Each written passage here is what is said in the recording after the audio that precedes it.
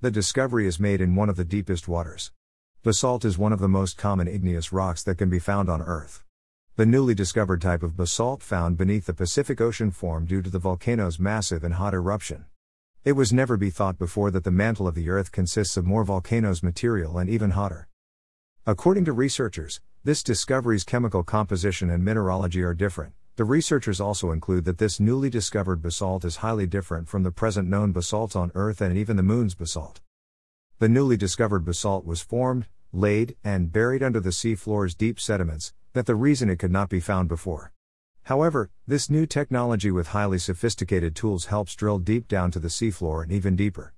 The research team found this new basalt drilled about 6 kilometers deep on the seafloor in the Amami Sankaku Basin, located nearly 1,000 kilometers from the southwest of Fuji volcano.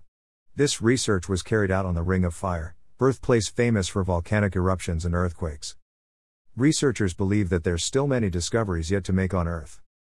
It is also considered that this new basalt is formed from the massive eruption of a volcano, covering the size of Western Europe, and about 1 to 2 million years ago happened according to geological time scale.